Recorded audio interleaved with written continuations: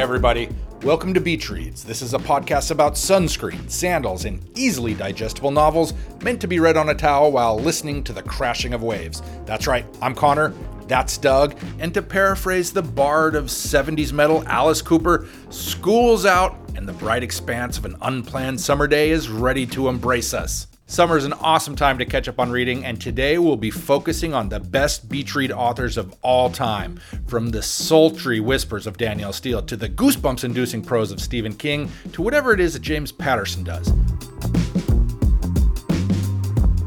Doug, are you going to stop me? You know, Connor, this isn't that show, that whole bit?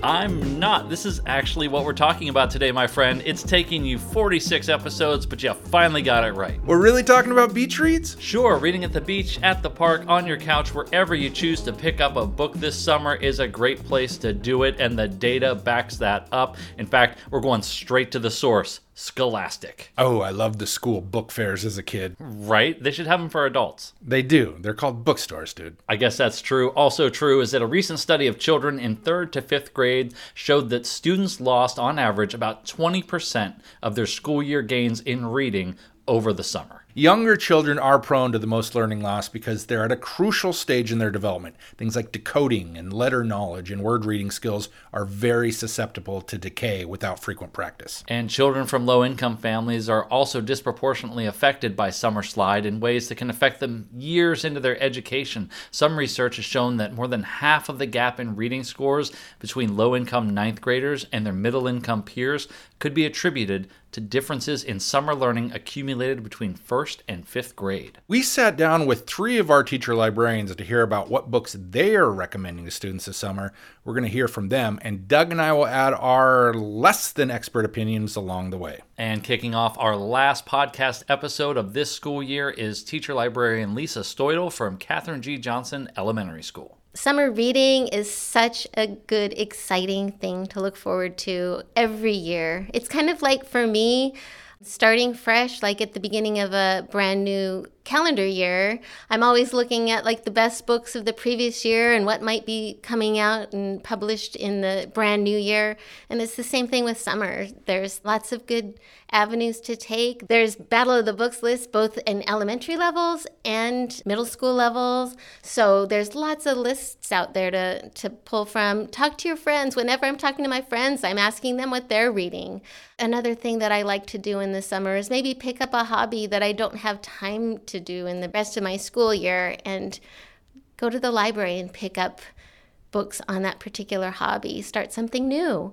If you're going on a trip, make sure you've got a book along, and that can be on a device or it can be in paper format, or you can start up a book group. There's so many different things that you've got time to do in the summer that you might not have time to do the rest of the year. So have fun with it and make sure you're taking the time to read every single day. Reading every single day this summer, that is a lofty goal. Connor, when you were a kid, what books did you enjoy reading? I was and am a giant Roald Dahl fan, BFG, lots of good stuff, James and the Giant Peach, so that was my lane. And as I got a little older, I found Stephen King, and he became a favorite of mine. Lots of scary tales, but enough about that. Let's get back to our experts. This is teacher librarian Christine Link from Elk Plain School of Choice. I have some summer reading recommendations for middle school students.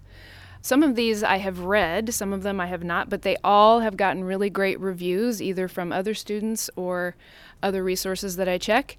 The first two, one is called It Doesn't Take a Genius, and the second one is called Camp Famous, and both of these books take place at summer camps.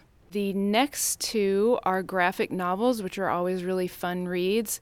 The first one's called Freestyle, and it is about a breakdancing troupe who's in 8th grade, and this is their final competition before they all go to high school and they go their separate ways.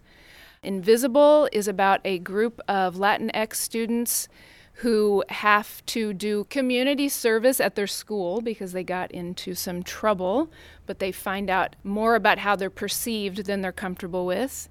And then we have The Moth Keeper, which is also a graphic novel. It's totally fantasy about magic moths, which is also getting great reviews. City Spies is a classic spy novel with kids in it that collects a bunch of kids from all the different continents of the world. And mostly they've gotten in trouble because they are hackers. but then those skills are put to good use. And then my favorite so far for this year is called A Rover Story, about a sentient Mars rover who talks and feels his way through being built and through eventually making it to Mars. And I don't want to give any more away than that. Did she say a Grover story? Pay attention, Doug. Rover. Oh, my mistake. But one of my favorite books growing up was The Monster at the End of This Book, starring lovable, furry old Grover, a Sesame Street classic. I remember going to the Carnegie Library in Pittsburgh with my mom, being able to check out 10 books, filling up the bag, and then getting home, really just getting in the car and wondering how quick I was going to go through these and how quickly we could get back. I read the Beezus and Ramona series, the Berenstain Bears, and of course, Where the Red Fern Grows. That was the first book I read growing up that made me cry and made me so mad that the book made me cry. I read it again just to prove I could do it without crying. And I read it that second time, and I was not successful. Looks like you're crying a little bit right now, and I appreciate that. Share your feelings. Way to go. Thank you. Some of the favorite books I read to my kids were the Charlie and Lola series and The Day I Traded My Dad for Two Goldfish. That is a bizarre book, but amazing art and super fun. Okay. Thanks for that dissertation on your childhood. Now let's hear from a real expert. Our final teacher librarian, Carolyn Olson from Bethel High School. I'm going to share 3 books with you today that are perfect for lounging by the pool this summer or out of the sun inside. And these are great for high school students, perfect for adults as well. I know several teachers that come into the library and check books out, and there's no shame in it. So the first one I'm going to introduce is a contemporary fiction by renowned author Melissa de la Cruz, and it's titled The Last Legacy. After her grandmother passes away, Anna inherits a sprawling estate in the Hamptons.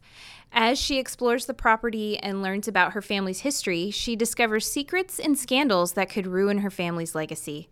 With the help of her new friends, Anna must navigate the challenges of inheriting a fortune and decide what kind of legacy she wants to leave behind. Next up, we have mysteries and thrillers, and these are really popular in our library. They're also great for adults as well, and we can't keep them on the shelf, and they're my go-to for reluctant readers. In this mystery, The House of Mirrors by Jennifer E. Smith, when Maggie's parents inherit an old mansion in the countryside, they think it's the perfect place for a fresh start. But strange things start to happen in the house, and Maggie begins to uncover dark secrets from the past. With the help of a new friend, Maggie must solve the mystery of the house before it's too late.